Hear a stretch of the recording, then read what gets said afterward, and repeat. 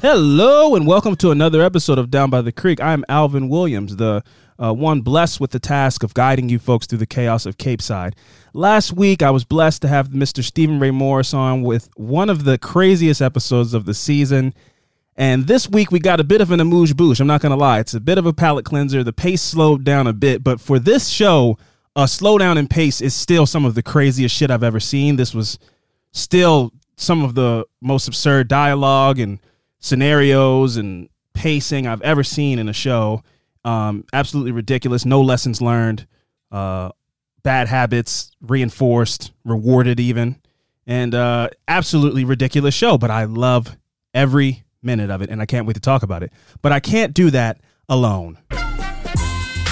Joining me this creek, she is the Jen to my Dawson, what is his name? the Bodie to my Bessie. Please welcome Miss Sierra Fath. I don't have applause. You just have to imagine that the applause is here.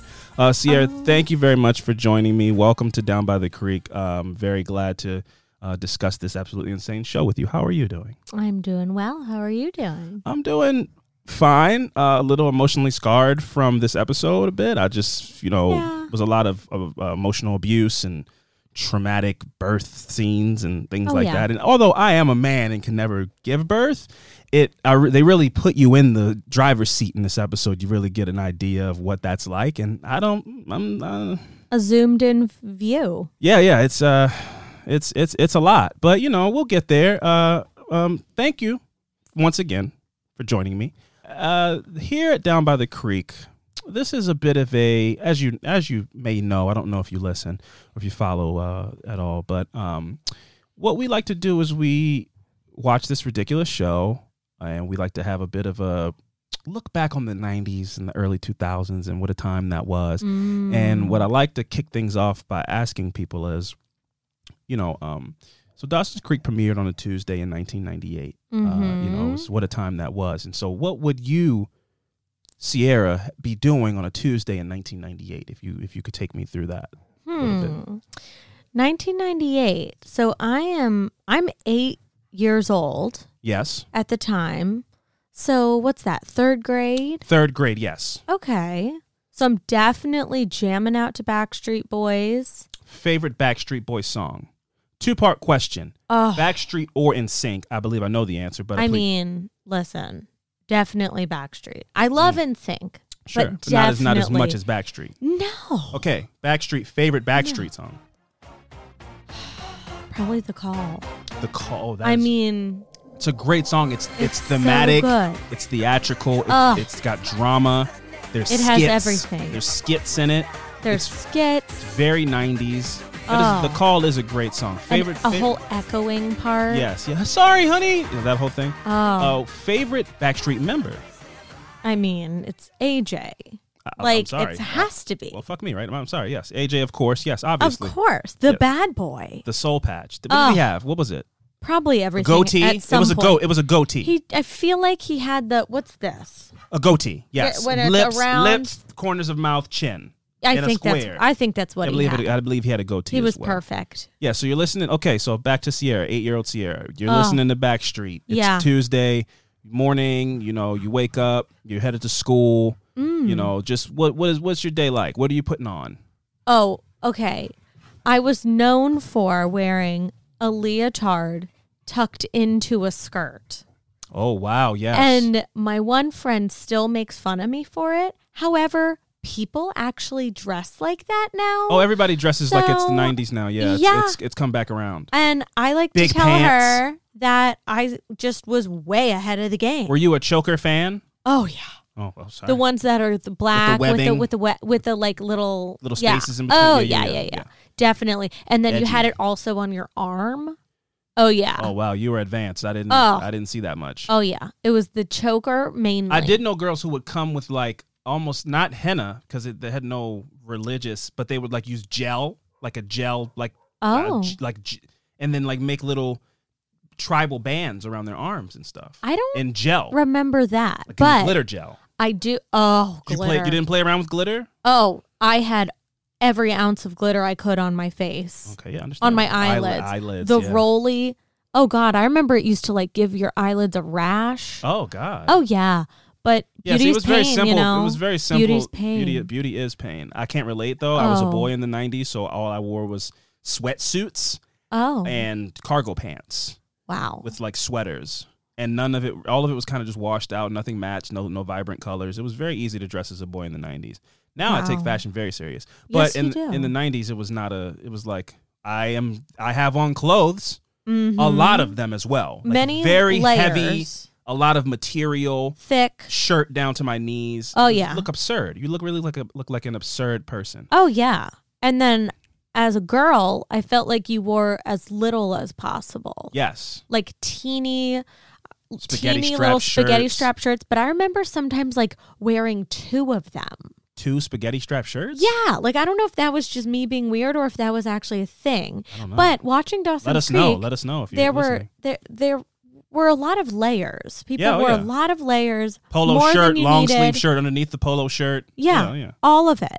Yeah. All of it. And then lots of layers of the glitter. Yeah. Crazy times. And then we also used to put streaks, basically a tube of mascara, but it was like for your hair to give yourself and highlights? to give yourself streaks of a color. Got it. And I They remember had a machine. I remember the commercials. I'm a boy and I didn't have any hair, but I remember they used to, promote like technology. I don't know if that's the word. hair machinery. Uh-huh. Hair machinery. They'd have hair machinery where you like almost like like you Products. crimp it like a flat iron. yeah. But then you would take a piece of hair and you squeeze it and come down it, Oh. and now it's colored. I guess that Yeah. was for like more well-to-do folks. Yes. And then other folks We had didn't to have do that. it by hand. We did it by hand. It was basically like tubes. It really looked like mascara. And I remember at our sleepovers and stuff, girls would be like, I brought purple. Or they'd be like, I brought pink, blah, blah, blah. And I was always like, I want copper. Copper? I know. I was just too cool. I was too advanced. Anyways. I was too mature. Anyway, so now it's nighttime. What are you watching? Do you? I know you personally, but I'd like for people to hear your story as far as like you didn't watch anything that a normal kid was watching in 1990. No, right? I mean TGI Friday, TGIF. I mean, but it's a Tuesday. Sabrina. so I don't sure, even but I'm know just what's saying, on- like, I know what but was on Tuesday. I couldn't tell you. I mean, on Tuesdays, Dawson's Creek was on. Buffy the Vampire Slayer was No, on. never saw it. Maybe King of the Hill might have come on. Might not have been on yet. But my point is, like, that's my whole point, is that you don't know what was on television. I would just at watch prime time movies. at any given time. I watched movies. Okay, all so the it's a time. Tuesday in 1998. What movie are you popping into? Definitely Hunchback of Notre Dame. You know I am. The VHS? Yes, but you know that's like the darkest of the Disney movies. Yeah, but it's my favorite. I still watch it all the time. Oh, I know. I'm very aware it's of that. so fact. good. It's so really, dark and depressing. It's really and scary. heavy. It's scary. It is. It is a scary cartoon. But it was my favorite from a very young age. So dark. But second place. Why weren't you watching like Smart House or something? You didn't burn the VHSs of Disney Channel original movies onto VHSs?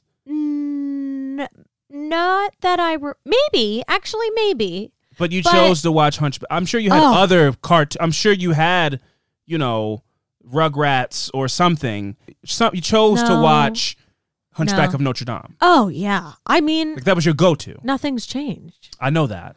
It's so good. The soundtrack's incredible. So it's definitely Hunchback of Notre Dame was number 1. And then after that, Pocahontas for sure. Yes. It really For is. sure. It really is. It's. Nothing's I would much changed. rather you be obsessed with Pocahontas than Hunchback of Well, Notre I Dame. am. It doesn't affect us in our everyday life. I had to talk you out of us buying that house that is like a part bell tower. I don't want to have a bell tower. I as don't part of our house. understand why I couldn't have that bell tower. It's I perfectly don't normal. even know if it's like I don't even know how the regulations work as far as having a bell tower. I don't know. I don't want people coming to It pray was an at our old house. church, and we could have had it be our house. It's an old church, and as somebody who believes in ghosts, you don't find any problem with living in an old church. I just feel better with knowing a working bell. knowing that Quasimodo, his energy would be with me. That makes me feel protected against the ghosts and stuff. I don't really have an argument against that. That's like a really insane thing that you just said. So I'm going to move forward. Anyway, thank you for shedding some light on young Sierra, the hidden goth of 1998. We will jump into the show. So here's a little episode summary for episode 6, Baby. Okay? So as Bessie goes into labor at the Leary household, Joey turns to Dawson for solace when her sister's anguish floods her with memories of her mother's death. Jen must put aside her religious differences with Grams, who must overcome her own racial judgments when they are the only ones available to deliver the baby. Meanwhile, when rumors of Pacey's closeness with Miss Jacobs begin to spread, the school board calls for an emergency meeting to decide her fate. Sound about right? Mm-hmm. Okay, well, let's get into it. We open up on Joey and Dawson hanging out in bed as per usual. They're constantly hanging out, watching movies. They're finishing up a movie, and the energy's just a little off tonight. Yeah. Joey gets up. She's like, I have to go help my sister. I need to go. She seems pissed. She seems pissed is a strong word. She definitely seems disinterested and bothered, though. Yeah, bothered. Something's off, but pissed feels strong because we don't know why she would be pissed, but we just feel something's off. Something's odd. Something's off in the air. Dawson's like, what the hell? What's going on? It's movie night. We only watched one movie, which is like, maybe I'm spoiled because I watch movies with you, and it's a blessing to watch one movie on movie night. Yeah, I don't. He had like 4 or 5 tapes in front of him. It's usually my idea, and then I don't even make it through one. With great enthusiasm. Oh yeah. It's like, hey, do you want to watch a movie tonight? And it's like, yeah, sure. And then within 45 minutes, yeah, on a good night, yeah, I begin to see the glaze. Oh yeah. Where I'm like, you missed that whole scene. But you're a fighter. You are a fighter. I do fight through it the best I can, or I pretend I'm awake. You're like, that's crazy. I can't believe she said that. I'm like, they're just eating dinner. They're just eating dinner. You don't know how to you just guess the tone, and you're never right. Okay. Well, like, oh my God, I fell asleep last night. Oh my God, that's so sad. You're like, there's nothing sad about this movie. I fell asleep last night when we were watching that show. Did you know? On Ronan versus Pharaoh? Yeah. You didn't know, did you? I didn't know because I didn't think you knew. Because we were just sitting in silence because it's such a somber, depressing show. At one point, you were like... It's actually an easy, really show to play your game on. You just don't have to say anything. And I'm like, yeah, it's really affecting you like it's affecting me, huh? Speechless. Yeah, but I was asleep. And I really, after I got up and brushed my teeth and went to actual bed, I thought to myself, I think I tricked him this time. You did trick me because I was absolutely quiet because I was like crying to myself. Because it's so sad, and I was like, it must be really hurting her. I just remember at one point you were like, that is heartbreaking. And I woke up and I was like, yeah. Yeah, no, I didn't hear any of that. Yeah. All I heard was, yeah. And then you touched my knee, and I was like, oh, she must know that I'm going through an emotional thing over here. No, you were just trying to pretend like you were awake. I was just trying to trick you. Wow, yeah. So, yeah. Because it was my idea to watch the show. Hey, well played. You got me. You tricked me. But that is like the only time. Only time what? Where I've gotten you. Oh, yeah, no, every other time I'm like, we'll just come back to this. Yeah. I don't like to watch a show or a movie with somebody, especially when it was their idea. Yeah. And then they fall asleep, and then I keep watching while they're right there. Yeah. And then it brings me back to memories of like having to explain stuff to people, which is something I really don't like to do. Oh. Or I feel like, well, if we started watching this together, we might as well just stop and we'll just watch it when you're awake so you can finish watching it. I mean, if it's not good, I'll usually watch it. Like Wonder Woman 1984, I just watched it. Yeah. You fell asleep. I was like, you don't need to. I'm never going to watch this. I'm never going to watch this again. So I'm just going to knock this out now. Mm-hmm. And then don't worry about it. But Dawson had like 5 movies. Yeah, he was in for the long haul. He's like, oh, we only watched one movie. You're going to leave? Yeah. It's like, how many were you going to watch? We've only watched one Hitchcock film. We have to go through his entire anthology. She's like, I'm really not feeling this. I got to go. And we don't know why. And then all of a sudden, the camera pans and Jen's there. This is no solution, Joey. If we both stay, we're going to be stuck in the same uncomfortable position we've been in all night. All right, so let me get this straight. Movie night has been reduced to the following. You can't stay if she leaves because your grandmother wouldn't permit it. And you can't stay if she stays because it's awkward. Yeah. And you can't stay if she leaves because you feel like you've driven her away. And you can't stay if she's here because it ruins movie night for you. Well put. And since this is my house and we assume that I can't go anywhere, according to my calculations, it only leaves one option. Night, Dawson. Wait a minute. I'll see you tomorrow. Don't stay up too late. There's this scenario, and this is scenario A, and this is scenario B. So that gives me the conclusion that I'm here alone. Gret's a great Dawson. It's a fantastic Dawson. Thank you. Yeah, you're very welcome. Everything he says. He's just so pretentious. It's so fucking like long-winded. Everything. Like everything, like just just say it. He's like, and since I live here and I can't leave, I've left myself to only come to one final conclusion, which is that I get nothing, and I loved it. You get nothing, Dawson. Yeah, and then they're like, bye, Dawson. Yes. And where does Jen leave? Jen walks out of the door like a normal functioning human being. And where does Joey leave? And Joey walks out of the window, which this actually is great. This is a great reveal, which is that there's no other reason that Joey goes out the window other than she's a weirdo. It's not like, oh, it's late, my parents are home, I don't want you to wake them up. Oh, you're not supposed to be in here. No. People can walk through the front door freely. It's like their little thing. Yeah. That's what it is. Is it's like stemmed from when this they is were my kids. interest. Yeah, this is Yeah. This is Joey's interest.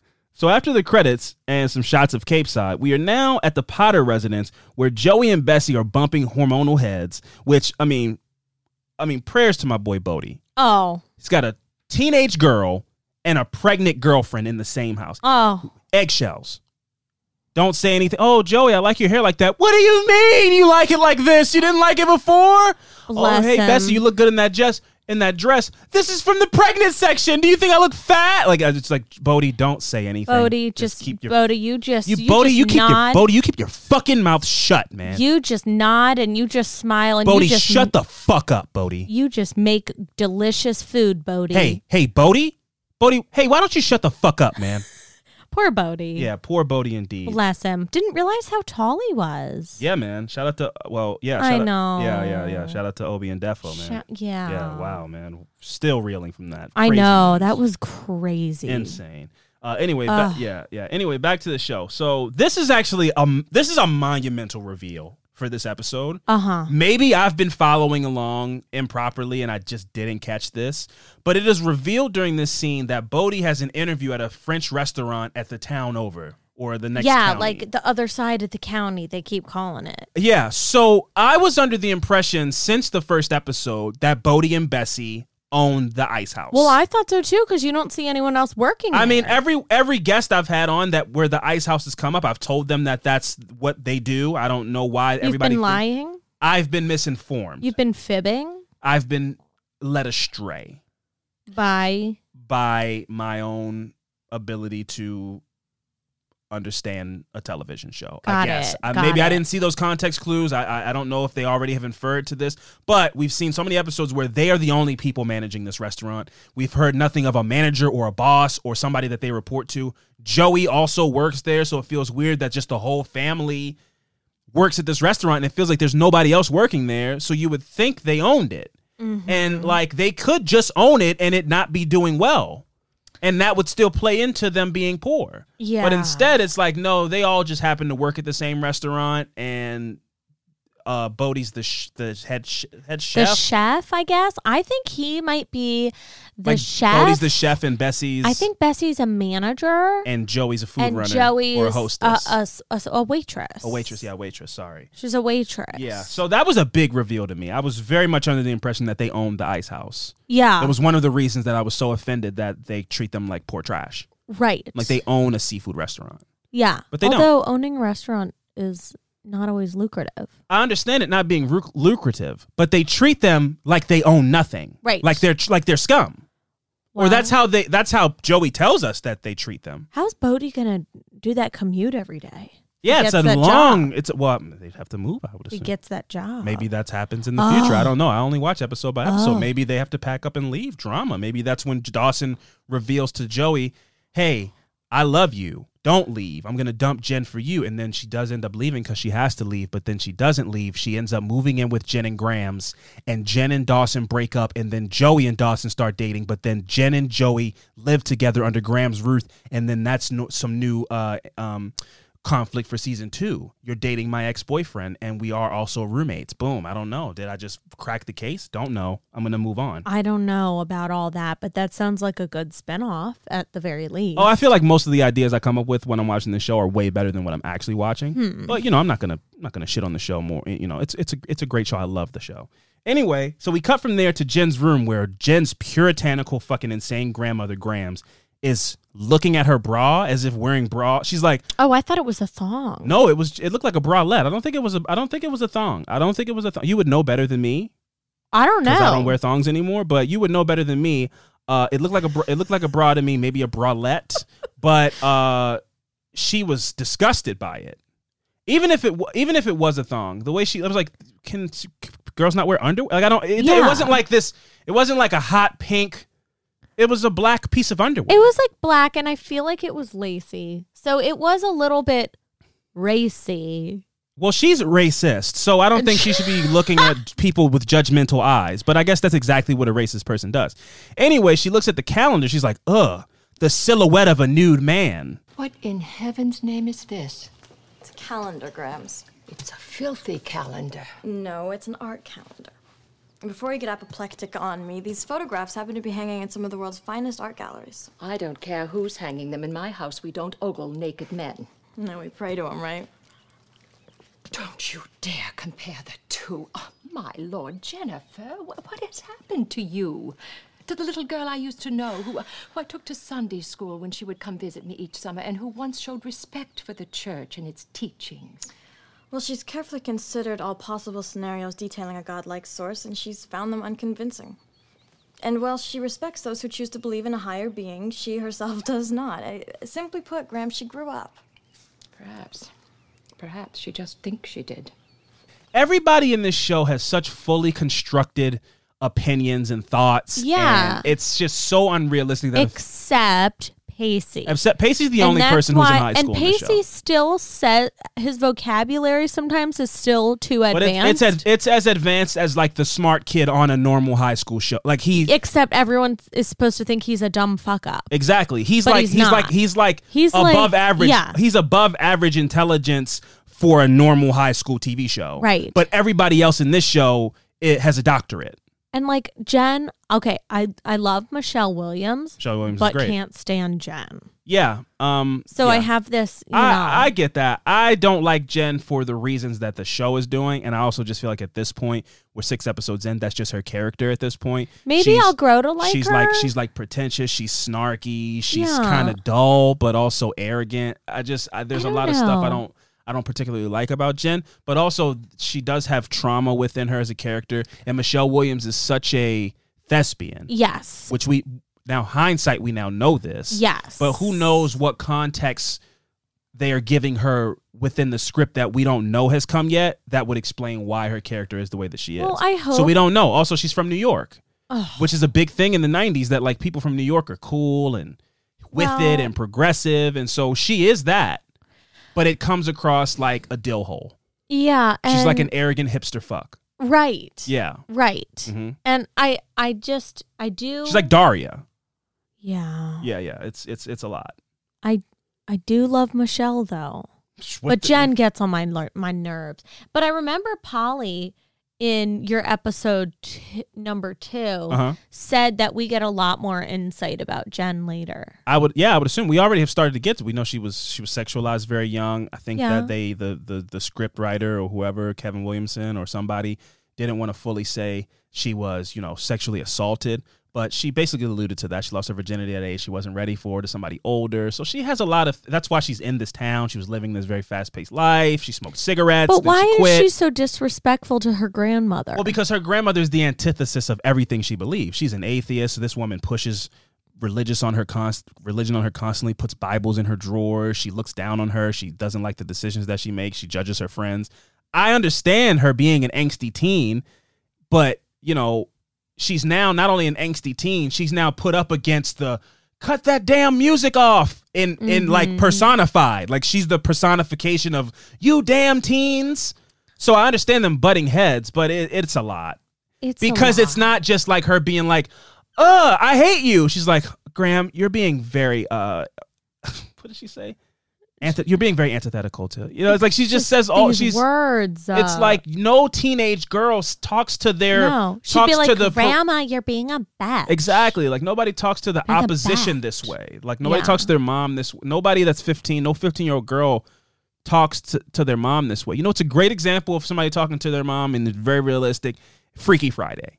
Whether it's the Freaky Friday from the 70s or the Lindsay Lohan, Jamie Lee Curtis Freaky Friday. That is like, that is the same relationship as Graham's and Jen. Yeah. But like how it's supposed to be. Lindsay like- Lohan's character's in a band. She has streaks in her hair. She wears plaid pants like she's fucking in the Sex Pistols. And Jamie Lee Curtis is like this lawyer. She's straight edge, turn the music down. And so they butt heads. But in this show, it's all weird because Grams isn't just like straight edge. She's like a Protestant. Like she burns witches. Yeah. And Jen is like not just a cool teen. She's like an asshole who thinks she's cool. Yeah. Which is a difference. She's not cool. She thinks she's cool. Right. And that's the difference. But like, even though Grams isn't my favorite kind of lady, I would think that Jen would at least be respectful towards her because she's not just her. It's not like it's her mom. No, she's the only It's her person she has left. grandma. And not only Right. that, but everybody else has turned their back on her. Plus- Her parents shipped her out of town. Exactly. Plus, Like if she kicks her out, I don't know where Jen goes. Grandpa's just sleeping. Grandpa isn't even mentioned in this I episode. know. I think I'm Gramps. assuming he eventually is killed off, or they just pretend like he never existed. I don't I would bet know. money that they just stop talking about him altogether at some point and then never even kill him off or anything. He's so unimportant to the show.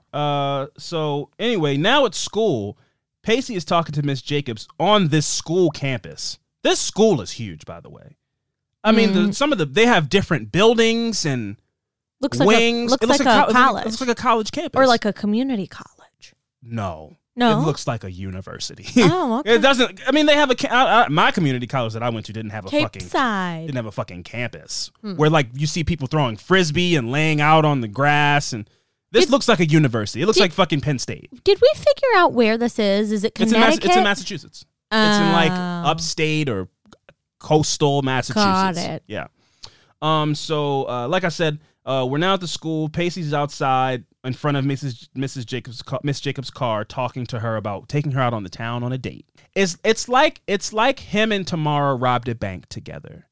And Pacey's like, we should be going out. Let's go buy some Corvettes. Let's go buy some Ferraris. Right. Let's go have shrimp dinners. Show And it off. Tamara's like, hey man, we have to wait. We have to liquidate the money. She has a whole plan. Yeah. Which is terrifying as well Oh, yeah. because Calculated. she's an abuser. But she's like, hey man, no, we can't do that. We got to liquidate the money. We got to find a shell corporation so that we can slowly. He's like, no. I want the world to see how lavish I can live. Yeah. You know, it's really, he's living in this delusional fake reality where he has a girlfriend and like, hey, why do we always spend every night indoors? Let's go out, have some fun. We're so boring. Because you're 15, bro. Yes. He Because doesn't you're 15. he doesn't understand that would ruin her life, which is so funny based on what this episode is. That before the next scene, he's like, I don't know why we have to be such a secret. Like, let's go out and have a good time. Not And not immediately wise. he's then shown why that could never happen. No. He's then immediately shown why that could never happen. Mm-hmm. So Miss Jacobs, she says no, but not really. Mm-hmm. You know, she lets him down in this gentle way. She's like, I don't know, but then she like Yeah, goes, she like gives him hope she, like, instead of flirts with her eyes. Yeah, that's one of the biggest problems that I have with the character of Tamara Jacobs is that they clearly had no intention on having any kind of like a moral lesson or anything come to play with this. They only wanted the salacious drama.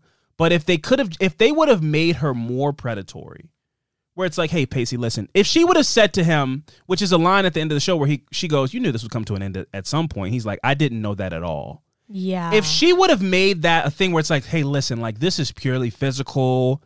I like your body or whatever. It would have been a gross line, but it would have, as an audience, somebody watching, I would have gone, oh, she is just an abuser. Yeah. But instead they have this like romantic relationship, this companionship, as opposed to him thinking it's one thing, but her constantly making it clear like, hey man, listen, I'm married. Like there should have been some plot device that made this to where it was clear something's wrong with her.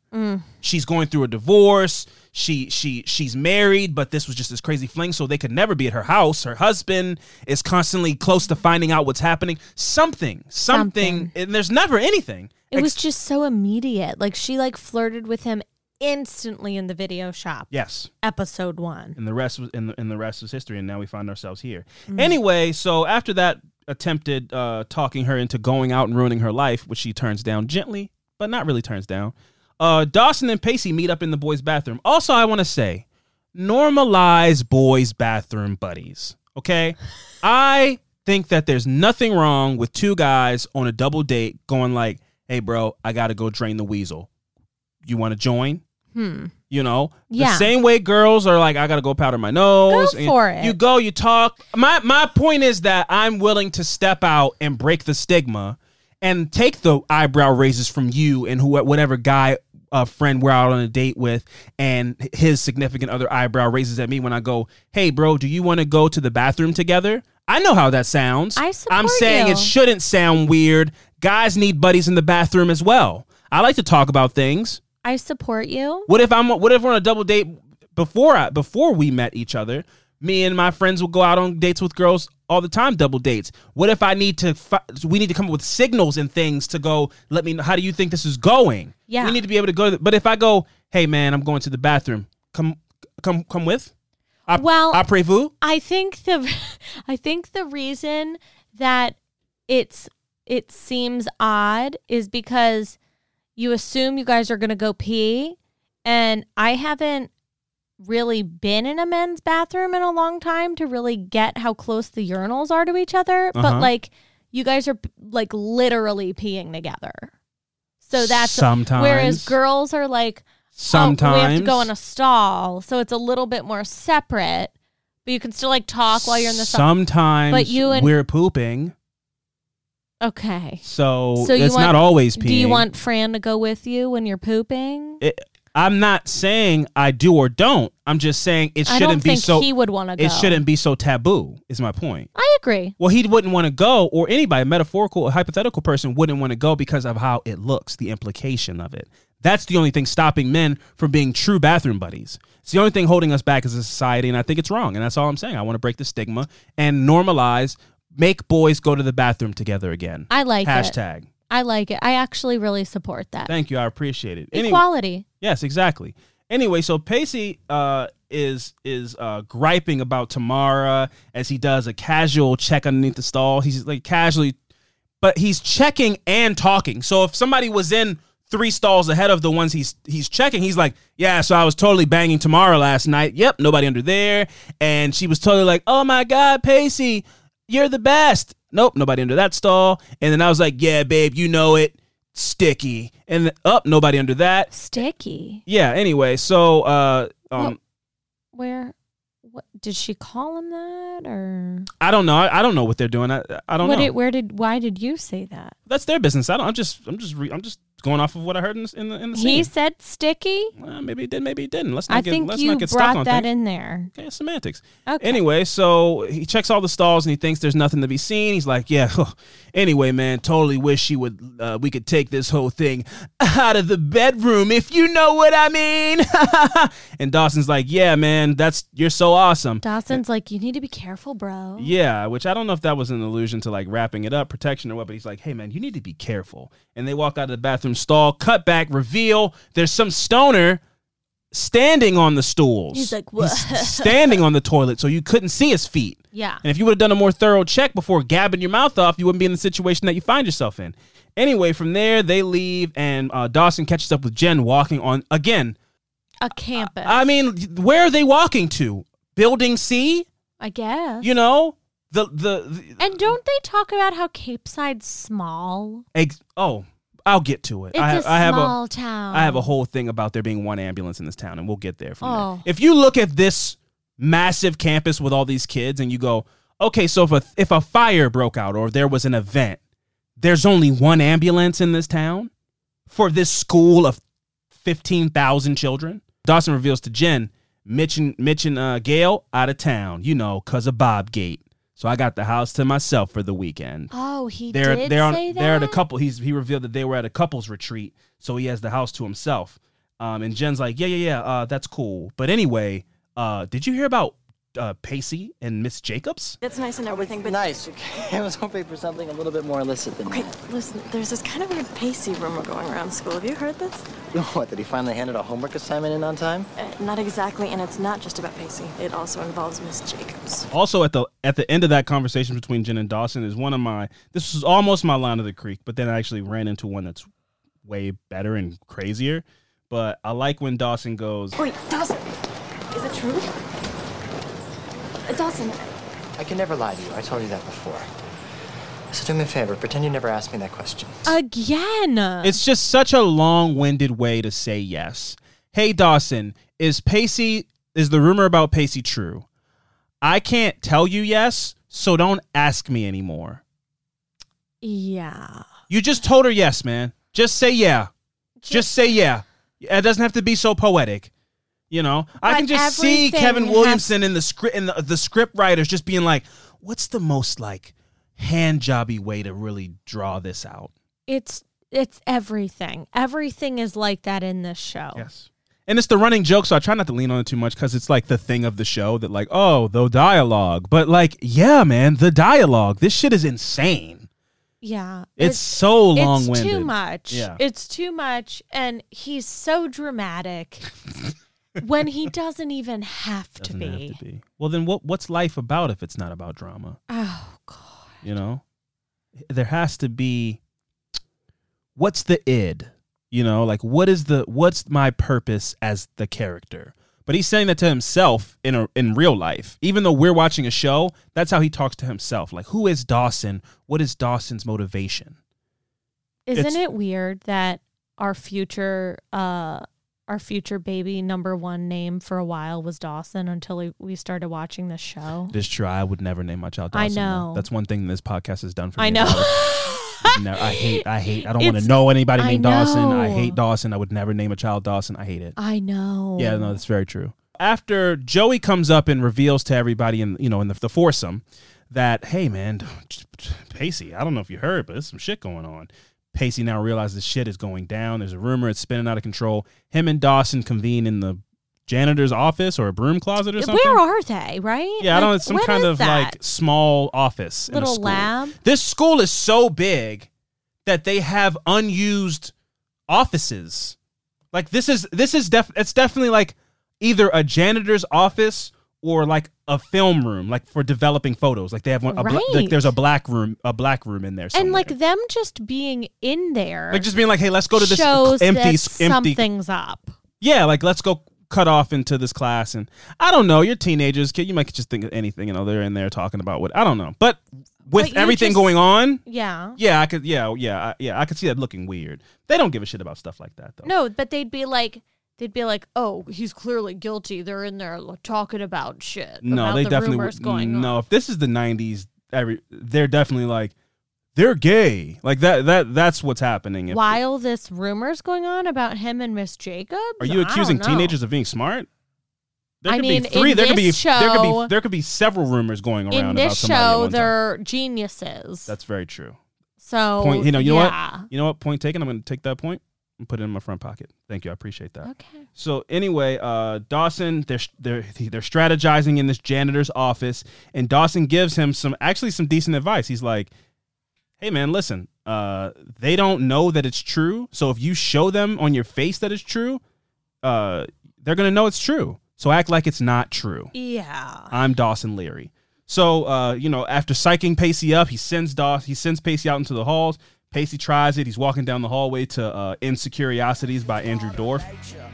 And it just doesn't work at all. No. He looks like he's happy that everybody found out that he fucked Miss Jacobs. He's like walking down the hallway like, am I right? Like he's walking down with a smile.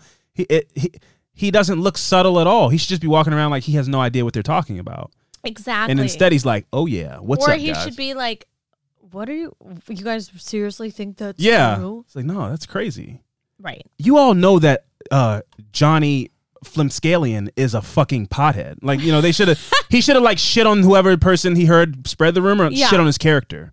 Right. Like I heard that kid sniffs computer cleaner. Yeah. That kid's a loser. That's the strategy I would have taken. Yeah. But I'm a little more vindictive. Oh. Yeah. I'll keep that in mind and put that in my front pocket. Yeah. Like his mom is like left them. Like I'd make up rumors about him to why he's lashing out on me. Yeah. Totally. Wow. Totally, yeah. Sounds like you were a bit of a bully undercover. Anyway, cut to the classroom. And in a hilarious irony, Miss Jacobs is discussing Romeo and Juliet and the themes of forbidden fruit, which has all the boys in the class oohing and eyeing and making jokes. Hey man, settle a bet. Real or silicone? Keep up the running commentary, Mr. Twitchell, and I'll see you after class. You promise? All right, settle down. After a few of those jokes, Miss Jacobs catches on that like something's going on. Yeah. And she looks right at Pacey and now She doesn't hide it well either. No, she should be like both her and Pacey should be like, "What?" They should both be like, "What are you guys talking about?" You guys are crazy. Yeah, instead they're both like, "I'm going to look directly at Pacey, mad at him." And as if, how dare you tell? And Pacey's like, "I'm going to look like this is so awesome that you guys know." Yeah. It's like you guys aren't coy at all. There's nothing coy about you. Right. Anyway, after a long, rough day at school, Joey finds Pacey sulking on a bench. And they really paint Capeside in this way that I just have not seen yet 6 episodes in. Yeah. The only people that everybody seems nonplussed by any of these things that they're always like, everybody super cares about. Grams is like, I'm just trying to protect you guys from the world. I'm not racist. The world is racist. And we just haven't seen that yet. I have to assume it comes. And Joey's walking around with this chip on her shoulder as if everybody's constantly being like, you live with a black guy and your sister's dating a black guy. Once you go black, you never. It's like none of this is happening. Yeah. It's just they just are saying that it is. So it's so weird. And I don't know, like, I was alive in 1998. You know, albeit I was definitely in You more were of a black. I 6. was 6. I was in more of a black environment as well. I was not like in an integrated situation, but like they live in coastal Massachusetts. They don't live in Alabama. Like they treat it like I know. This show feels like it should be like, 1976 or something, and like in the South. Yeah, like it's 1970s post civil rights era Alabama. Right. And it just doesn't feel like that. So whenever when Joey's like, I know what it's like to have rumors spread about you because everybody makes fun of me because my sister's dating a black person. So they all treat me terribly. And it's like, Yeah. they do? Right. Like who? Yeah, it's like it's 1998. Other than Grams, There's nobody else that, you know, I mean, granted, there aren't many black people in the town. It's only Bodie, but people come to to Ice House, and now part of my theory was that how could this town be racist if the Ice House seems to be doing so well and they own Ice House, but now it turns out they don't. They don't. And Bodie might have been fired from Ice House for being black, possibly. I don't know why he is looking for a new job now. Now he's like, I'm going to a French restaurant. Maybe he had some kind of racial incident at work. I don't know. Well, we don't know because they don't show us. They don't show us at all. So I like her saying that when I'm going through this hellish thing, I just don't want anybody to try to out dramatic me. Yeah. And also it's like your rumors make you sound awesome. Right. While Pacey is being abused and all that is awful, I understand the implications of being abused by, you know, a much older teacher and all that kind of stuff. He's a boy in 1998 having sex with a very attractive teacher. Yes. All of the guys would be high-fiving him. Nobody would be like, oh, look, it's Pacey the loser. He's having sex with the hot teacher. No, it's just, and that's the other thing is like they had everyone when he was walking down the hall pointing at him and laughing at him. It's like, not at all. No. That would not be the case. that would be the best day of his life. They'd And all Pacey would think now be like a top 5 popular kid at school. Oh, he'd be the man. Yeah, that's in real society, in real life. For the teenagers. Oh, the teacher would get in trouble very much and be fired. But nobody would be like, oh man, all that shit happened and that teacher went to jail, so Pacey's a loser now. It would just add to his legend if we're being honest. Like, right. Nobody would be making fun of Pacey. No, they'd be like, dude, are you kidding me? Yeah. You're a man. That's so awesome, bro. She's so hot, bro. Yeah, that's what so him being mortified and embarrassed, I have to only assume it's because he loves Tamara and he's like, I ruined that's what his whole concern should be. But the first things that they're talking about is like, oh yeah, I guess you heard the rumors. And it doesn't that should not even come out of his mouth, honestly, because he shouldn't be embarrassed at all. No. You know, like, And when I say he shouldn't be embarrassed, I mean that the school would not be treating him in an embarrassing way. Right. No, they'd be impressed. Yeah, exactly. If we're talking seriously, all of this should be treated way more serious, and they shouldn't frame this abuse as like this flirty, fun relationship. All of this was handled bad. So if we're going to not live in that reality, because that's not the reality we live in, Pacey would not be getting bullied and made fun of for having sex with the teacher, the pretty teacher in school. It just wouldn't be going that way. The guys would be dapping him up. He would be a legend. He would be a legend. High fives. He would be a legend. As in reverse, if you make this a girl situation, she would be called every name under this. It would be such a rough go. So yeah, and that's the double standard, you know, and that it is what it is. You know, that's fucked up. But Joey proceeds to really offer him no real help other than like, you just got to wait till somebody else does something stupid. But that was the first time that we get to see them actually have a moment. In a sweet one. And not like them shitting, negging each other and being mean. Like it was. Yeah, because it always seems like Pacey is Dawson's friend and Joey is Dawson's friend. They aren't friends. But they aren't friends. Yes, that is. And in that's that the dynamic scene, it did show that some friendship. Yes, I would agree with that. Absolutely. So I liked it. Yeah, sure. From that scene, Dawson and Jen are walking home from school, and Jen is being way too insightful and analytical about her grandmother and her dynamic for her age. Graham's way of dealing with my point of view is to pretend that it doesn't exist, which of course infuriates me, and it causes me to speak emotionally rather than rationally, and I become rude and defensive, and I give her even more of a reason to dismiss my viewpoints. It's like we're locked in this awful, vicious cycle.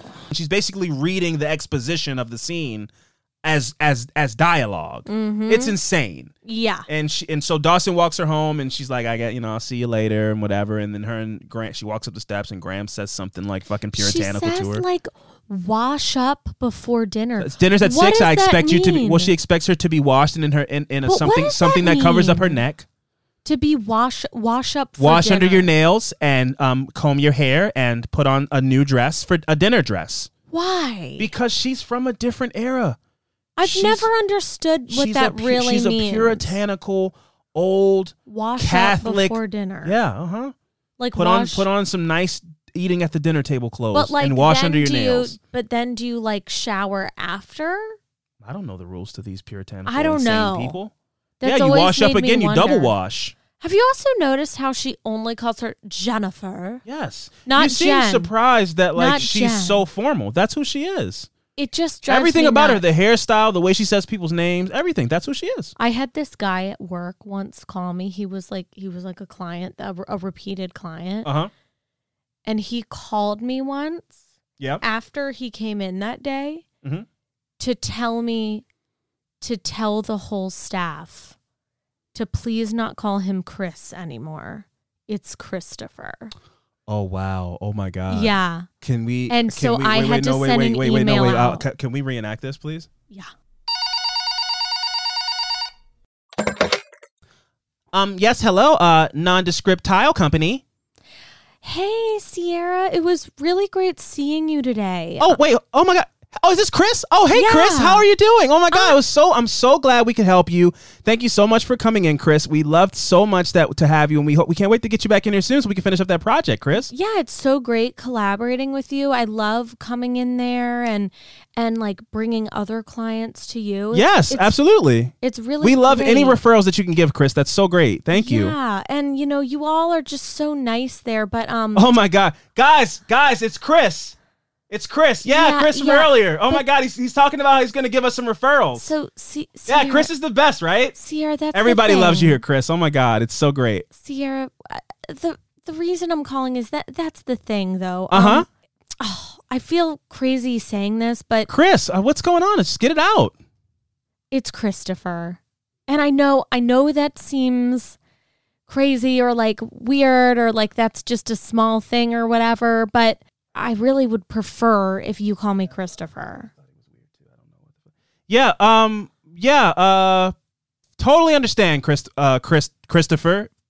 I'm sorry for that. We'll make sure we'll send out a memo to everyone with your. I'll tell you what. How about you come in? We'll get a nice picture of you, and we'll write on we'll almost like a wanted poster. but instead it'll be like, this person's name is Christopher, and then we'll post that on the fucking window outside. Is that okay? How's that sound? We'll never call you Chris again. Make sure when you come in, we're gonna get that picture of you. We're gonna put Christopher up on the window, so nobody that ever comes into this business again calls you Chris ever again, because I know how much of an inconvenience that was to you, and it'll never happen again. I know there's people dying and starving in countries, Christopher, still new, still making an adjustment to it, Christopher, but it will never happen again at this company again. So you make sure you get in here at ASAP as soon as possible, and we'll get a nice big photo of you, and we'll laminate it, and we'll put it on the window, make sure it doesn't get rained out. That's why I'm going to laminate it. And it says, hey, everybody coming in here, if you see this guy, his name is Christopher. Sound good? Sounds great. See you tomorrow. Awesome. Thanks, Chris. But honestly, he is really nice. So I was really taken back by it. Also because my coworkers can hear me while being on the phone. Uh-huh. And so they could tell just by my energy and by like my responses that like I was in this weird conversation. And then I get off and they're like, what was that? I was like, Chris said he wants to be called Christopher, and I'm supposed to let everyone here know, but like he doesn't want people to think it's weird. Yeah, not weird at all. Super cool. Anyway, so I think of it anytime she goes, Jennifer. Yes. Jennifer. Maybe Christopher was raised by a Grams, a Grams type of woman. Maybe he was. I don't know. Back to this whole small town thing about Capeside, right? Joey she's walking home from school. She's run into Pacey. They had a conversation. She's now walking. She walks home. No bus picks her up or anything. She has this long walk. You see the beautiful, this massive body of water, this harbor that they live on for this to be this small town. It's this picturesque town with boats constantly coming in and out of the marina. And Joey is walking home deep into the woods, I guess, so far away from everything. In the sticks, out in the boonies somewhere, where she runs across her sister Bessie stuck. Her truck is stuck in the mud. What happened? Are you okay? Oh, it's nothing really. I was on the way to the clinic. I guess I had a little mishap. The clinic? I didn't know you had an appointment today. Oh, I don't. In fact, my next appointment isn't until my due date on the 22nd, but my hunch is I'll probably have to reschedule. Why? Because I'm fairly certain I'm in labor. Why didn't she just say, I'm in labor. We gotta go. Yeah, it's like she had to play this. Know what I mean? She had to play this cat and mouse game. And here we are. And I'm stuck in the mud. Oh, and hey, blah, yeah. blah. Oh, hey, Joey. Yeah, I'm stuck in the mud, and my appointment's next week, but I'm not gonna make it. Why is that? Because I'm in labor now. It's this whole everything has to be like, let's take the scenic route for this conversation. The whole show is fucking scenic route. Yes. And it just drives me nuts, man. It's insane. So since their truck is stuck in the mud and their phone is turned off because poor or whatever their situation is, the next logical step is they have to row a whole ass boat to Dawson Leary's house. That's the next step. That's the next step. Like, do they live so deep in the woods that the nearest neighbor is a boat ride away? I don't know. Or are they such social pariahs because they're poor and interracially integrating that nobody would answer the door if they knocked? Not even for a pregnant woman. I'm thinking they just live way they in live the, like way in the witch part. from Hansel and Gretel. Like nobody else lives in these woods that they live in. Yeah.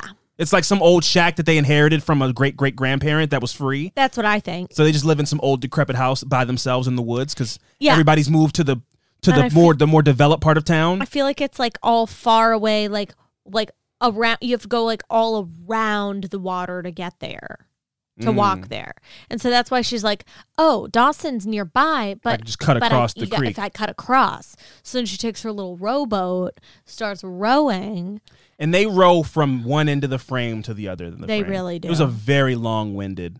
It added 5 minutes to the movie. More of the long-windedness. It added 5 minutes to the episode. They had to go from frame, one end of the frame to the other end of the frame. And then she throw in some jokes. Broken water jokes. Breaks her water breaks. It's just on the boat. Yeah. So they get to the Leary house where she informs Dawson that Bessie is turtle heading. And Dawson, I'm sorry. Please, no. Is that not? No, that's not what that means. Well, I know it's not what it means, but it's similar. Is no? No. She's not crowning. No. And that but I guess feel like what you no. mean? I feel like turtle heading in the terms of baby is like it's in the tube. No. It's in the tube, but it's not. The whole it's not point peeking of a out turtle yet. head is it's peeking out of its shell. Okay, sorry. So crowning Crowning. would be the equivalent to turtle heading. Yeah, I guess if it's ever been used that way. Well, it has now. If it hasn't, I guess so. well, she's having contractions. She's in labor. She's in labor. She's in labor. She's in labor. She's in labor. Okay, so Joey informs Dawson that Bessie is in labor, and Dawson calls an ambulance to find out that the ambulance will take over an hour to arrive due to a traffic accident one town over. So this is where we find out. This is where we find out that they live in all the resources of Cape Side are being diverted to Cape Side High School. Yeah. Everything else, it's the small town. There's only one ambulance. The entire infrastructure of this town is to shit. But the high school has enough money. Like, is there only one high school? And who do they play? Who do their football teams play? They have a film class. Oh, man. And just spare empty classrooms for if they ever come up with new ideas for the curriculum. They're the possibilities like are endless. Fine. The possibilities are endless at Cape Side High School, but they only have one ambulance in the town. Yeah. And it's a town over, so pregnancies aren't a priority right now, is what Dawson says. Dawson says that's what the dispatcher says. Pregnancies aren't really a priority right now. Then what is? What is? That car accident must have been pretty intense. Anyway, Bessie takes the phone and gives the dispatcher a new asshole. Listen, you sorry-ass civil servant, this is the mother-to-be talking. Maybe I'm not in the tax bracket that guarantees a prompt response to medical distress, but I have a shoe full of amniotic fluid, my pelvis is beating like a rumba band, and I'm in real danger of having my first child delivered by 2 high school students. So why don't you stop making excuses? Get off your oversized backside and get us an ambulance before my fetus enters college! So in this scene, it's reiterated again, because Joey says, hey, did you get in contact with Bodie? She says, I called the Ice House, and they said Bodie already got on the bus to go whatever bumfuck town this French restaurant is in. So we know there's a bus. So we know there's a bus. We know there's a they. We know that Ice House is being able to be ran without either of them there. So they definitely don't own it. So that really rocked me this episode. That was a major revelation for me because I was never show any other staff. Never. I've been in one of the episodes, Joey's the only person left at the rest. She's closing the restaurant at 15. That's against all the laws of standards and practices. Yeah. You can only get away with that if you own the restaurant. And I know. And your kid is doing it. That's why I think Bessie's at least a manager. Because what it could be is like they run this place, but like some rich people own it and they're like not involved. Sure. That's what I would guess. Well, I would love to. Maybe it's Nellie's dad. Nellie, whose dad owns the video store. Maybe he also owns Ice House. I don't know who this phantom investor is. Yeah. It really. There's so much left out. But I know there's a lot happening in this season, so I understand them not having time to touch on little details that bother me. Mm-hmm. But I'm just saying they are little details that bother me. At the end of the day, they do bother me that they don't own the Ice House, and I've been under the impression that they own the Ice House for this entire show so far. Pacey finds himself outside of Tamara's house like a sad puppy. She proceeds to mentally abuse him in the worst way I've seen her do so far. Mm-hmm. I mean, she's already like she's molesting him, she's statutory raping him, whatever you want to call it. But in this scene, she's blaming him for getting her caught. You know, there was one boundary placed on this relationship, Pacey. Not sex, not true intimacy. Only one. You don't talk about it. You don't tell your friends and you don't brag to your classmates. Although now I wonder if discretion is just too adult a concept for a boy to grasp. Wait, listen, I want you to hear my side of the story, okay? It's not what you think. Well, you can't tell me anything I haven't already overheard in the teacher's lounge. Oh, yes, that's right. You see, we're already the talk of the faculty. Which means it's only a matter of time before the administration gets wind of it, and then the school board, and maybe, if we're really lucky, the district attorney. I'm sorry. You know, this morning, I think it was, you suggested that we should do more of the things that couples do. Well, I've got one idea that fits the bill. Let's break up. Like, it was all very, like... Let's break it up. was so vitriolic and like... Big word. Yeah, well, I watch a lot of Dawson's Creek. It was just so... It was so venomous, you know? Like, it was very... It was the side of her that I haven't seen yet, and I think we should have, because then we wouldn't be so confused about the tone of this relationship. Yeah. Well, there's no confusion. The tone of this relationship is they are dating. Mm-hmm. And it shouldn't be. Mm-hmm. But it is. But in this moment, you go...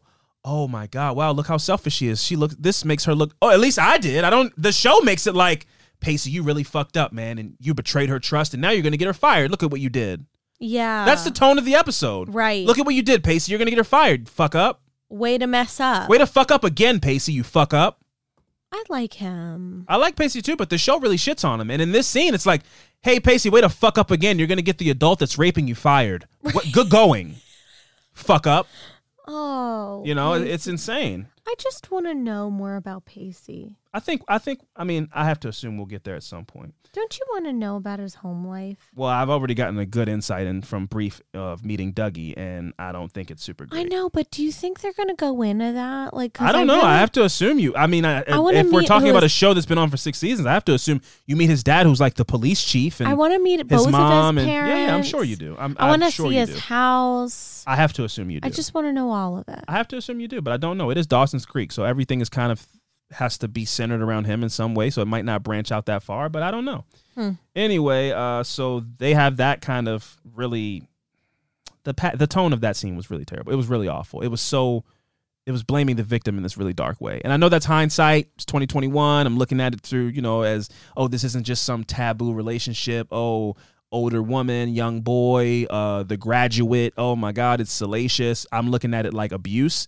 Yeah. But we've come so far down the road that at some point this should be framed as abuse, and it just never is. Mm-hmm. It never is framed as abuse. I understand if you go like, oh, in the beginning it's like I'm a willing participant, even though I can't say that because I'm underage, and you're a willing participant. It's just this flirty, fun kind of sexual relationship. But eventually the tone should get to when they start hitting the hurdles. Oh my God, we almost got caught. Oh my God, this. Oh my God, that. Then you should start to understand that the tone is abuse and it's wrong and things like that, and that just never comes. And in the one moment, which I think is the scene that we just talked about of Pacey trying to apologize to Tamara, she frames it like, don't talk to me, you fucked this up and you got me in trouble. It's your fault. So everything about this storyline was handled really terribly. But anyway, back to Leary's house. Bessie's in labor, and with all the chaos at hand, there's only one person who can rescue them. The racist who thinks that Bessie is giving birth to an abomination. Yeah. Look, I know you don't like me or approve of my family, and I know that you can think of at least 80 reasons why Bessie and Bodhi are the worst kinds of sinners, but right now, as we speak, my sister's sitting next door in Dawson's house, inches away from giving birth, and of those 80 reasons, I can't think of any that the baby's actually responsible for. So if you could remember that as a nurse, you took an oath to help others in need, and well, it'd be really nice. I do think that long-winded monologue was pretty funny. It was funny. She used every ounce of breath in her lungs. I know. That was Katie Holmes did a great job in that scene. She's I'm going to get all this out in one go. I think she's adorable. Katie Holmes? Like, I guess I didn't realize that she was so adorable. She's the prettiest average-looking girl in movie history. But I mean, there's something really cute. She's the definition about her. of girl next door. There's something really cute about how she has like her like big cheeks, and she talks out of the side of her mouth, and like she just like always moves her eyes around. Like, there's something really cute about her mannerisms. Yes, they tried to make Mandy Moore her, but Mandy Moore just wasn't her. She was great in A Walk to Remember, though. What a fucking sad movie that was. But Katie Holmes is a very specific era of leading lady. Well, she's like very 97, 90. I mean, and you're talking about a time where she's not going up against, but like her in her like tier of Hollywood notoriety is like Sarah Michelle Gellar, Jennifer Love Hewitt, Melissa Joan Hart. I guess Melissa Joan Hart would be the closest thing to like you just kind of look like a girl from my town, but you're on TV. Yeah. But like Jennifer Love Hewitt was ridiculous looking in 1998. Yeah. Sarah Michelle Gellar was action hero, blonde, petite, whatever. And here's Katie Holmes, this like relatable girl. So cute. Yes, so adorable, cute. adorable. But not like this busty, whatever, va-va-va-voom. But that's what I like. And I just think there's something really endearing about how she acts. She's very talented facially. It's like a God-given, it's like a God-given ability. It's a God-given ability. She's cute. She is cute, yes. Before we cut back to Graham's now going over to Leary's house, we jump over to Pacey, who's walking down the street licking his wounds after Tamara just told him off, essentially, and called him a fuck up and all that stuff. And Dougie pulls up on him, his American Psycho brother. Yes. And, like, full-on kicks him while he's down. He's like, you know what? You're a fucking loser, and you're a liar, and you're just kind of ugly, too. Like, he just the last things you want to hear. It's also like, why are you treating your little sibling like that? Well, you say you want to see what a glimpse into this is his life. But why? Why would you ever talk to your younger sibling? You'd have to meet his parents and his dad. And I think all will be revealed as to why Dougie is the way he is. I do think that, they keep making these in the closet jokes. I think his character comes out as gay at some point in the show. That you just have to fire that gun. That was something me and Steven discussed last week. It's like, you can't keep bringing up this plot or this little exposition and it never come to fruition. Right. It has to come to fruition. I need when they go off to college, Pacey finds Dougie coming out of a gay club or something needs to happen. I need this to come true. Yeah. I need it to be that Dougie's just angry because he can't live his best life, and at some point in this show he gets to live his truth and everything's made right. Him and Pacey can bond and apologize to each other. And I was angry at you because you were right, man. I was gay that whole time. So after in that discussion, though, Dougie reveals to Pacey, there's a board meeting. They have a whole court session happen in an hour after exactly. this all It's an emergency board meeting. He reveals to Pacey. So Pacey's like, oh shit, oh fuck, I got to get to that. Meanwhile, back at the Leary residence, Dawson is rock hard at the prospect of filming his newest project, A Live Birth. I mean, he is like, there's a level of glee and a twinkle in his eye. Yeah, but that is sadistic. But what's even weirder is he convinces Bessie by for Bodhi. Yeah, he's like, Bodhi needs to see this. He's not here, and he needs. He's so manipulative. So Dawson, absolutely good point. He manipulates Bessie by being like, I need to get this, so Bodhi's gonna want to see this someday, so I have to film it for Bodhi, and he can barely keep the smile off his face to show that he's lying to her face. No, but she's like, okay, I agree, but I get final cuts. Bessie, you aren't gonna have any input. Not in Dawson's film. Bessie, you will not. He will not even be letting you into his edit bay. He's gonna tell you that you think you're getting into Dawson Leary's edit bay to give him notes on how to edit his film. He's gonna be like, well, actually, you didn't sign. Yeah, you didn't. I didn't sign anything saying that you could. Yeah. So I have the rights. I actually took your hand that was covered in your blood and placenta and I put your hand on this release form, giving me the rights to all of the footage of your birth. So I now own the rights to your delivery. And there's nothing you can do about it. Yeah, that's the kind of person Dawson Leary is. Yeah. A manipulative, dark weirdo. Grams comes in and fucking takes charge of this whole situation. I'm against this, Okay, Mr. DeMille, you can do something useful and get us some large towels and washcloths, please. Okay. That's it. Easy. That's it. Calm down. Keep breathing slowly. Breathing easy. That's it. Cushions. It's like, what's DeMille? Me and Sierra and I had to pause the show and Google what they meant because I'm not a fucking film student. I didn't go to NYU to learn how to be a director. Would a kid, I guess you'd have to be a film buff in 1998. My question is, would a 15-year-old know who Cecil B. DeMille is? That's who she's referring to. Cecil B. DeMille is this reference to this old Hollywood producer and director from a time where, films were in black and white and they talked like, listen here, girlie, there's only one way, up or down, and you tell me which way you're going, baby, forever. You had me, baby, but now you never have me again. Listen to me, Toots. Yeah, that kind of shit, right? So I just don't everything about this show is so pretentious. Yeah. Just say Spielberg. Just call it. You know how honored he'd be? Hey, boy, turn the camera off and go get the towels. Cut the goddamn camera off. She's bleeding. Like that.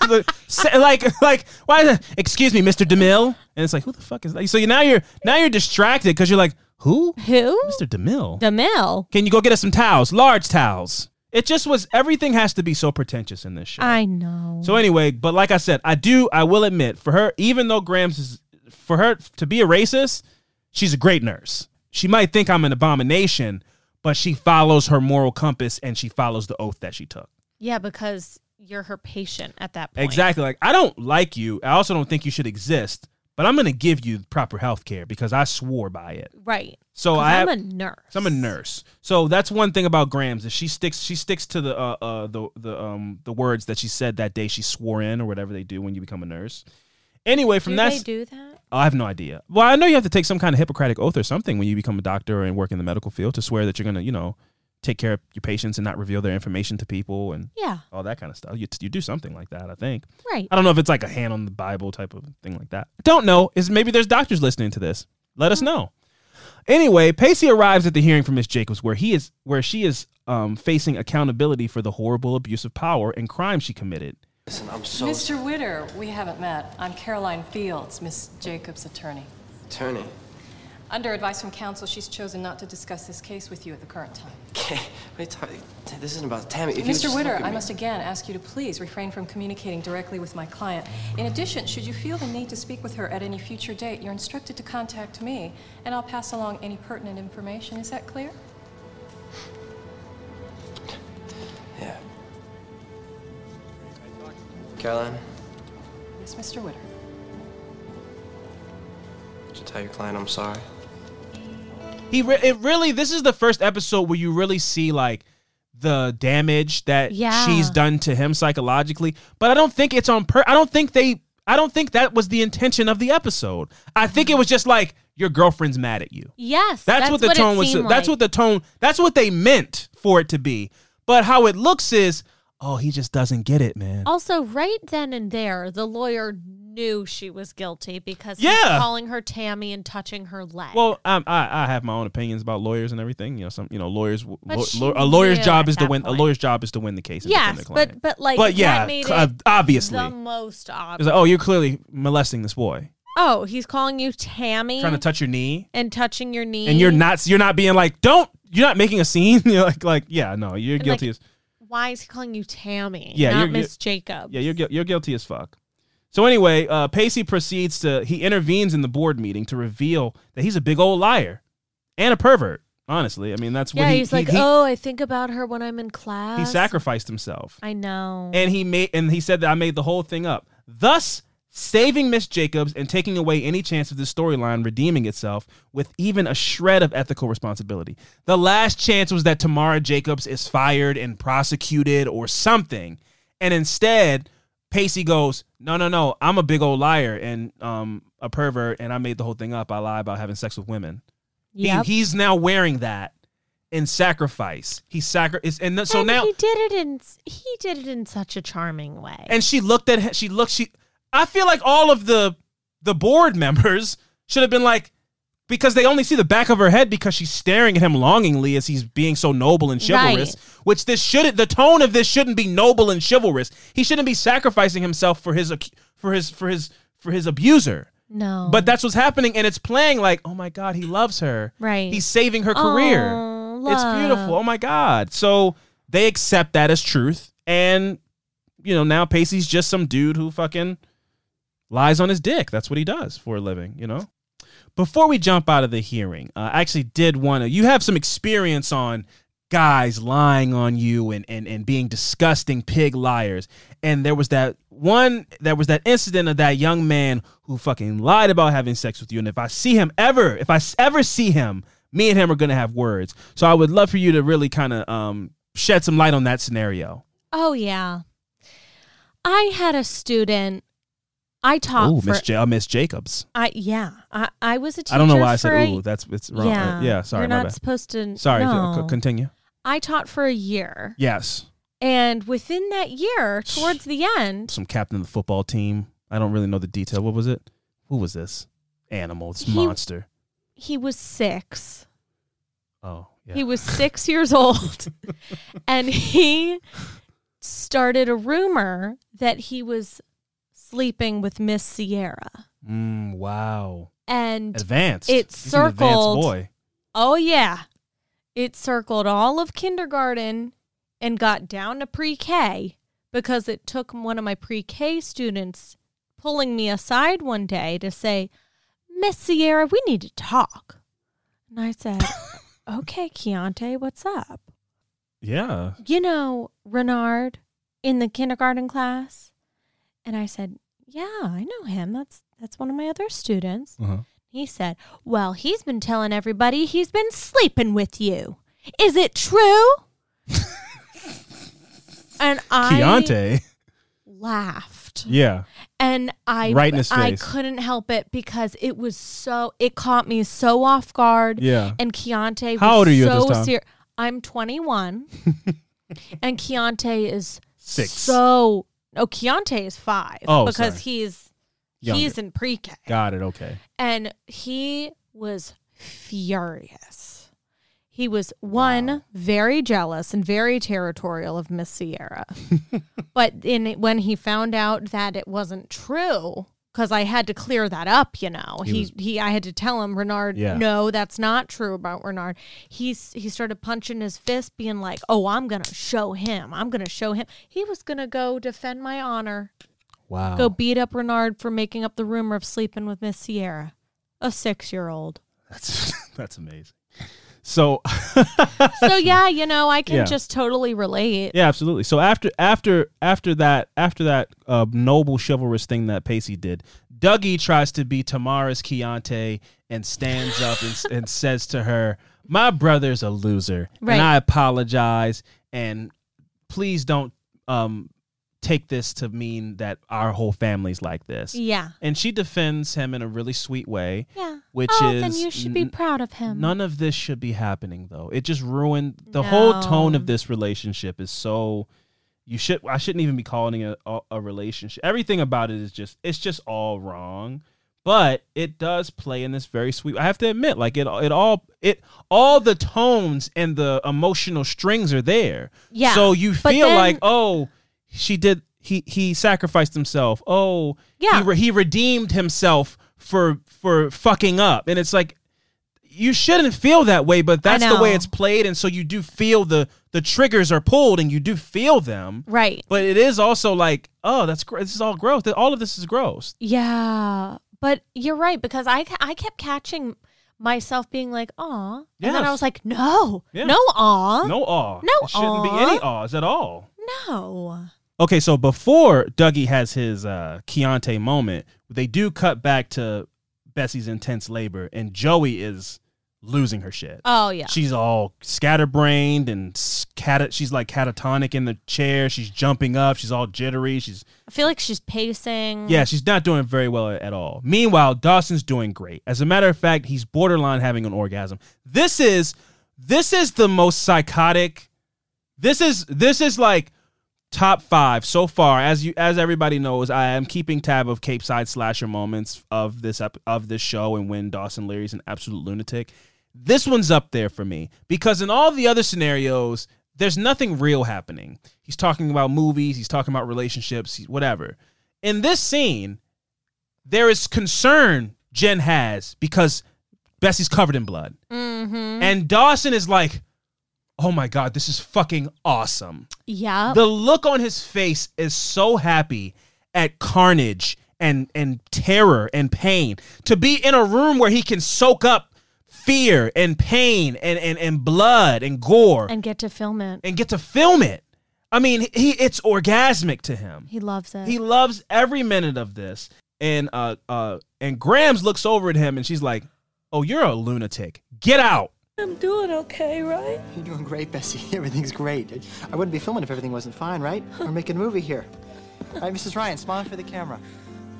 Out! You are distracting my patient, and I won't have that. Grams, there is a problem, isn't there? Something's wrong with her. Nothing isn't all wrong. And how dare you alarm my patient by expressing a contrary opinion in her presence? Grams, she is losing a lot of blood. I don't know much about this, but I know what a lot of blood looks like. Grams. Oh, yes, all right. There's more blood than I'd like, but I see no evidence of cervical laceration or detached placenta or... In English, Grams. Okay, in English, I need your help, Jennifer.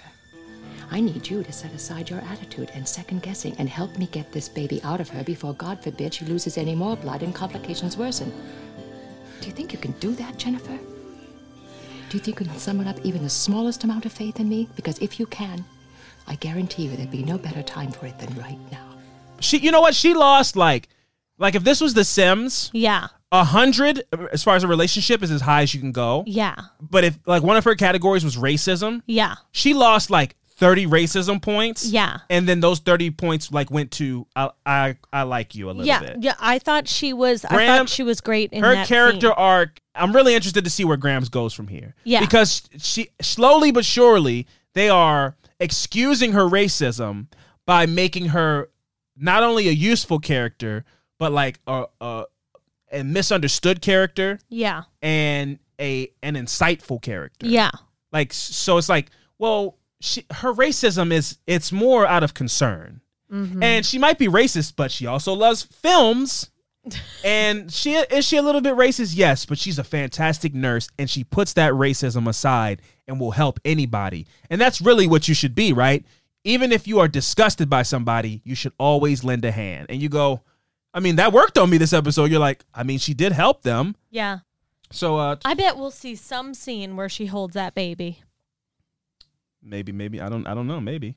But anyway, during her chaotic pregnancy, Bessie asked Grams to pull out the good stuff for her pain. And Grams is all like, hold on, fam. I got you. Praise him. Meanwhile, Joey is outside, totally abandoning her sister in like the most significant moment of her life. Know. Could you imagine like not being in the room when your sister's going through a tumultuous labor? I was like, and even when she started explaining why she was sad, I was like, Joey, there's something really, something real. I was happening. like, Joey, that's unacceptable. Absolutely. Like, get the fuck in there. My favorite part of that scene. My favorite part of that scene is that Dawson comes up to her and he's like, "It's okay, like she's gonna be fine." She's like, "Yeah, I mean, my sister. I'm like concerned. She's like, I I'm guess, not that like, worried. But like, my mom died. I know. And it's like your sister might die. Like, do you really want to not be in the room when your sister needs you the most, and you could never see her again? I know. I was like that. That showed, selfishness and immaturity. Well, no, I feel like it shows that she went through a lot. She basically witnessed her mom die, but I have to assume Bessie also witnessed her mom die. Like, I think so too, but I'm like, like, wouldn't you want to hold on to the family you have? Absolutely. But I don't know. But you know something? I will give credit where credit is due. Dawson does a great job in this scene. Okay, Dawson does a great job in this scene. He gives good advice. He's like, do you think your mom was happy that you were there when she was going through that? He just wants to be allowed back in with his fucking camera. He's like, that's the only reason he's giving her advice. Get back in. Oh, you just ruined it so bad. Because that's what he wants. That is what he wants. He's like, if I show back up with Joey in hand, Grams has to let me back in. Yes. She's my ticket back into the room. Yes. Oh, wow. Yeah, that is why he's doing it. He's like, yeah. So you know what? Put some pep in your step. Turn that frown upside down and let's go back in that room. We have to go back in there. Yeah, let's go back in that room. You have to. But let me go get a fresh tape. Let me go get my movie. Let me go get a fresh tape first. The camera. This is only footage. This footage is for Bodhi. Right. I won't be using this for my remake of Rosemary's Baby. He doesn't say his name, right? Yeah, it's for Brady. Yeah. It's for Brady. This is for Boney. So, like I said, before you ruined it in my notes, I said Dawson is actually very wise in this scene, and he helps Joey realize that she needs to be with her sister. But I think that you're right. Yeah. He just wants to keep doing his movie. He wants to be like, oh, hey guys, look who I found. We're back. Yeah, like has his camera like in his pocket. Yeah. So back to we already went through this, but just to get it chronologically and get back on track. So now we cut back to after the board meeting. They're walking out, and Dougie, aka White Keontae, tries to shit on Pacey to Tamara, and then she defends him, and it's played in this very sweet way. Mm-hmm. And she hops into her Mustang 5.0 and drives off to Susan Hoff's "All I Want." Now this is my song of the creek because I just love raspy voices. Oh. I have a soft spot in my heart for raspy voices. Janis Joplin. Joan Jett. I know you hate her, but Stevie Nicks. I don't hate her. I just really don't like her voice. Well, you told me that you would rather drown in a sea of fire than listen to Stevie Nicks music. So I mean, if that's not that dramatic, my bad. If that feels a little that feels a little dramatic to me, but okay. Never. Also, said that. not to compare her to legends like that, but also like that little girl Grace Vanderwall. She's great too. She's got a little raspy voice She's too. cute. I love her. She's her and her little She's ukulele. Cute. Yeah, she's great as well. So I love a nice raspy But voice. she's not like 10 anymore. Yeah, no, it's weird, huh? I know. Yeah. Anyway, so Susan Hoff's "All I Want" is my song of the creek. Tamara drives off after telling Dougie about how great Pacey is. She drives off to that song. And it is like that's all she wants. But that's not why I picked it. I didn't pick it for any kind of like it fit the scene or anything. I just liked her voice and I liked the song. So that's why I picked it as my song of the creek. Okay. Anyway, we find ourselves at the crowning moment. Literally, this is the crowning moment of the episode. Yeah. The turtle heading moment. We are at the turtle heading moment where Joey, now with Dawson, comes back into the room, taking her place by Betsy's side, and with peace restored, the baby pops out healthy, beautiful, according to Grams, and you believe that was a genuine compliment. I think it was. I mean, I think the baby was beautiful. I'm not saying a baby wasn't beautiful. No. I'm just saying. I think Grams was genuine in that moment. Okay. Well, I'm sure. You know what? Hey, you got it. I'm sure she was. If she holds him in an episode, you owe me $10. Why? I don't agree to that. You just do. Okay, fair enough. That's fine. You'll be the first person ever paid for being on this podcast if that happens. Nice. Yeah, so that'll be a great record for you to break. Great. Yeah. So after that beautiful scene, we cut back to Tamara's house where she reveals, "Hey man, shit got too nuts around here, and I am fucking out of here. I am going to my sister's in Rochester. Rochester. So you know something, like this scene here? This is like, what if this is? What would be a great reveal? Is if like this is what Tamara does. Yeah, like she goes across the country stealing boys' virginity, and when shit gets too intense, she leaves and she takes up a new identity. I just needed something dark to be about her, and it just never happened. Like that's what I wanted. I wanted something dark. Let Pacey go. Let me go get a condom out of your closet, or like, I'm gonna go get you left your ex-husband has some clothes here, and then he finds a shoebox, and there's like Pokemon cards and pictures of old of other young boys, and like newspaper clippings, and like a bunch of trinkets from her other victims. I just needed something dark. Let an episode happen where her ex-husband comes into town, and you're like, oh, Tamara's the crazy one. Her ex-husband left her because of something. He found out that she's a molester, a pedophile. Yes, it just was never anything. That nothing ever happened where you go, oh, she's a vile person. Mm-hmm. It just never happened. Mm-hmm. Instead, what happens is they have this bittersweet goodbye to the sad music, and she hugs him, and she's like, I can't kiss you because if I kiss you, I'll be really sad, and maybe I won't leave if I kiss you.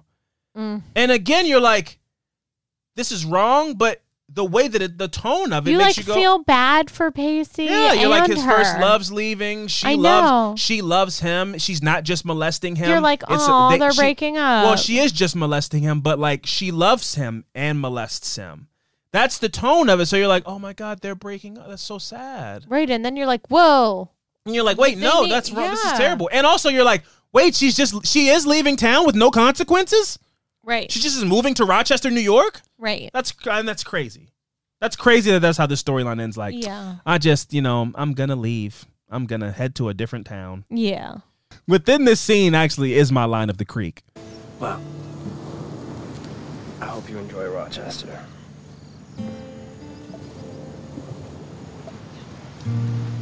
I hope you enjoy high school. Yeah. That is... You literally said yuck out loud. That is the most disgusting line I've ever... Like, it's super gross. Hope you enjoy... But it's so genuine. Hope you enjoy high school. Not only longingly, but serious. That's the part. Sincere. No irony. She's not being like, this is wacky what we've been through, huh? What am I doing with my life? She's like, no, hey, enjoy the rest of high school. Have a great time. Have a great time and really have fun. Enjoy the rest of your youth. She's not like... Enjoy high school. Can't believe we did this, right? She's like, enjoy the rest of your youth. Go ahead and enjoy it. It's insane. It's absolutely insane. So anyway, back at the Potter residence, we see Joey hold her little nephew for the first time to Shades of Blue by Beth Nielsen Chapman. Mm-hmm. And this is a very emotional song. I like it for when she's holding when she's holding the baby, but then also it has this double tone because it's like sweet, But then we fade into Pacey walking along the beach and showing up to Tamara Jacobs' beach house on a teacher's salary, and he's watching her get ready to go to bed at the end of the night, and he says goodbye to her from a distance, and then walks down the shoreline or on the what do they call that, beach line. He's walking down the shore. He's walking down the shore to this song, Even Shades of Blue by Beth Nielsen. Sad and somber, and his first love. It was over. Fade to black. That was the episode of Dawson's Creek. Yeah. So that was wow. Yeah. What an episode. Like I said at the top of the show, it was a real amuse-bouche, a real palate cleanser, but like I said, for a palate cleanser for this show, still full of insanity, and this molester storyline was at the front was at the forefront of this episode, and so it made for a lot of drama, but this wasn't as crazy as Hurricane, which I think was a great idea to kind of let us settle a bit after that insanity. After Hurricane Chris came through. They should have called it Hurricane Christopher. They should have called it Hurricane Christopher. Indeed, yeah, it's a good point. I'm sure we didn't ask Hurricane. We didn't ask Chris's opinion on if he wants to be called Hurricane Chris or Hurricane Christopher. No. We really took all the agency away from him, and that's not right. No, storms matter. Mm-hmm. But yeah, so that was the episode. What did you think of this episode, Cece? That it was absolutely ridiculous, and I can't help but make fun of the show the whole time I'm watching it. Yeah, but it is. But addictive, I'm still addicted. Oh, I'm gonna keep watching it. Oh my god, I love it so much. I mean, I want to know. It's so entertaining. It's like I kind of hate watch it. That's exactly what it is. But also you get invested. But I'm invested in the characters. But I'm making fun of it. I'm invested. And I'm thoroughly entertained. I think that's the best way to describe the show. Like, it's so entertaining. I would not say it's like 20 years later a good show. No. But it's highly entertaining. But like, I care though. I do care. I'm invested in the character development and the relationship development and all of that. But it also is just this entertaining from like a creative standpoint of the writing, the storylines, the acting choices. Like I'm gonna watch the whole show. Oh, I mean, I'm contractually obligated to. Yes, you are to watch the whole show. But like, even though it drives me nuts, I just have to know. Oh, it's fantastic. Well, I have to know. But Sierra, thank you so much for joining me for this. Before I wrap things up, I'd like to play a game and then pass things over to my guests to break down their lesson that they learned. So, in this episode, and then what I do is I take that lesson, I write it down, I put that message in a bottle, and I throw it into the creek. So, this is very important to really express what you learned from this episode. But before we get to that, I'd like to play a little game called Joey's Choice. So, you are on a creek. You happen upon two men floundering in the water. They're struggling for life. You have Pacey and you have Dawson. Yeah. You can only choose them based on the character traits that you saw put on display in this episode alone. So you have to forget, you've watched all the episodes with me, basically. You have to forget all that. Only from this episode 6, Baby, who do you save? Definitely Pacey. Why though? I thought because the only reason Pacey's my ride or die. He's gonna lie for me. Wow. Oh, okay. So you're thinking from the point of view of Miss Jacobs. Oh, he's gonna lie for me. He's self-sacrifice. He's a gentleman. Oh yeah. And the only point that I gave Dawson in this episode, you actually took away from me because I said, "Oh, he gave her Joey great advice," and you're like, "No, he did that for himself." If I saved Dawson out of the creek, he'd push me into the creek. He's a killer. Wow. So, and then he'd take my boat, and then he'd pretend nothing happened. And then what he would do is fucking film the town while everyone's wondering where I am. He'd do a fucking documentary of the search. The search for Sierra. The search for Sierra. I don't know where she is. He'd be filming. Do you know where she is? He'd be filming everybody, doing all the coverage, and the whole time he knows exactly where killed you are. me. Wow. He killed me. And Pacey. Pacey's still in there too. That is, oh yeah, because Pacey drowned. Yeah. And he doesn't even mention that Pacey No.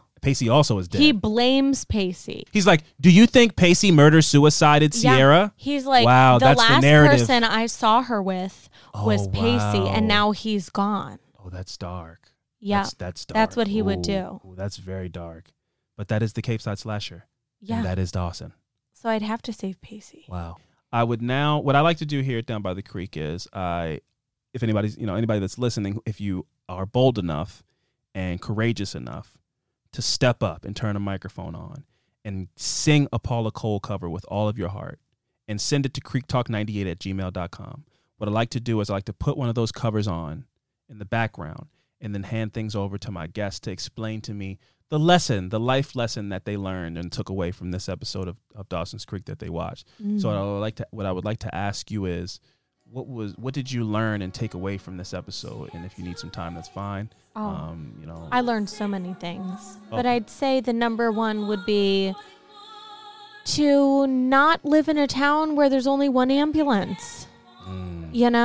To not live in a town. Look up the infrastructure statistics. You got to find out how many ambulances are in the town. How many ambulance? How many ambulance? How many ambulances? How many ambulances are in the town? How many ambulances? How many ambulances are in the town? Yes, that's right. Before I move there. That's very good advice. Yeah. Yeah. Just in case I, fall, get attacked by Dawson. Yeah. Or when I have a baby. There should absolutely be more than one ambulance in a town with an active serial killer.